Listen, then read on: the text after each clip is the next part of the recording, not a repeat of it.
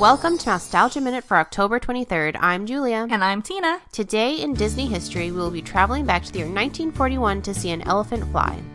Dumbo's world premiere was held on October 23rd, 1941 at the Broadway Theater in New York City. Dumbo was not the only Disney premiere held in this theater. Both Steamboat Willie in 1928 and Fantasia in 1939 held their premieres at this location. The West Coast premiere occurred on December 4th, 1941 at Camp Callan near San Diego in California.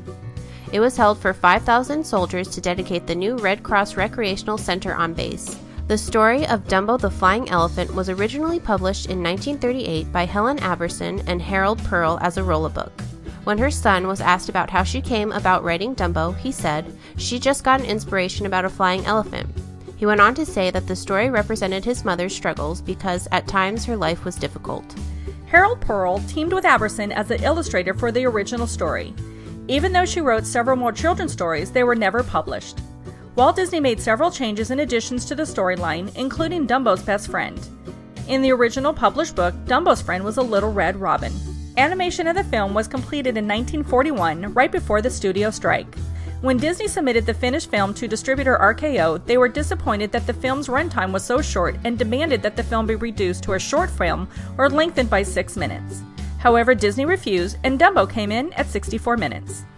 Walt Disney's fourth animated film came on the heels of Fantasia and Pinocchio, two very expensive films that were considered box office failures. Dumbo moved quickly from the studio to the big screen at the cost of a mere $812,000 and proved to be a success with an opening of $1.6 million. Reviews of the film were very positive, including a review from the New York Times indicating that Dumbo is a cunning little fellow, more lovable than Dopey, and likewise as dumb. However, on December 24, 1941, the Prime Minister of Quebec said that Dumbo would deteriorate the morals of children and ordered that theaters admit only adults to screenings of the film. Dumbo was set to appear on the front page of Time magazine in December 1941. However, the events of Pearl Harbor took precedence.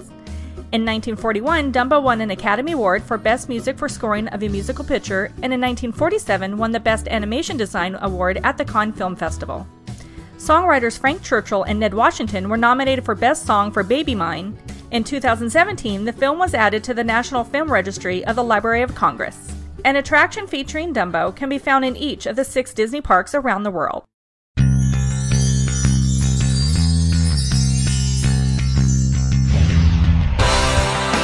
Also on this day for October 23rd, in 1930, the Mickey Mouse cartoon The Picnic, featuring Mickey and Minnie along with Minnie's dog Rover, was released.